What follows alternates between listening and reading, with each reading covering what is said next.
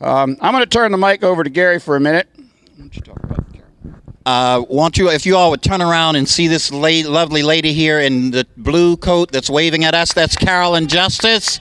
That's the lady who had got this stuff off the ground this year and has been working diligently to help us get some relief. Thank you very much, Representative Justice. Thank you.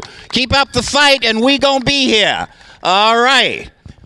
Gotta let them know when they do good, and we gonna let them know when they do bad, right? But she's doing good, and we want her to stay there, all right?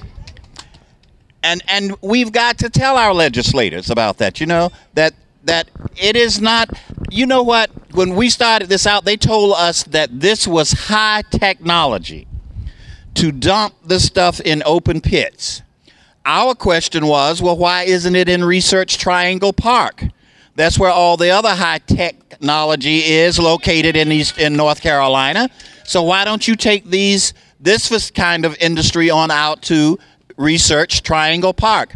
If I remember correctly, the last time that we tried to get into Research Triangle Park, couldn't get registered for the meeting, locked the chair of the North Carolina Environmental Justice Network out,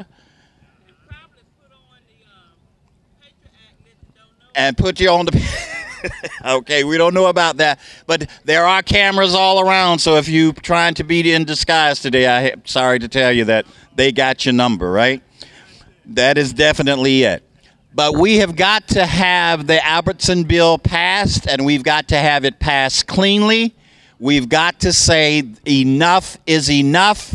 The Tucker bill will do nothing but put money in the corporations' pockets and cause us to have to live with this kind of stench, water pollution, surface and groundwater. Getting mad? They going by. You go over there and grab you one or two of them. That's all I can tell you. Huh? I'll tell you now that we have got to get it passed, because this is going to do nothing but cause us to live with this again for the next 20 years. And of course, they think it's okay for poor people to live with other people's pollution. The pig, I think one of the pigs has a sign on his side that says, "They make me do this," because the pig doesn't want to be locked up inside. He wants to be outside where he can roam freely as well.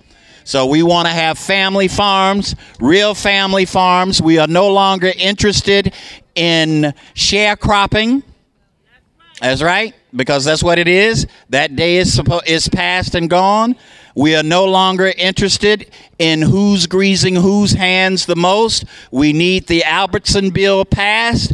We're going to go to the polls, and we're going to vote, and we're going to send folk who are going to change this if they don't get it done this year. That right? Okay.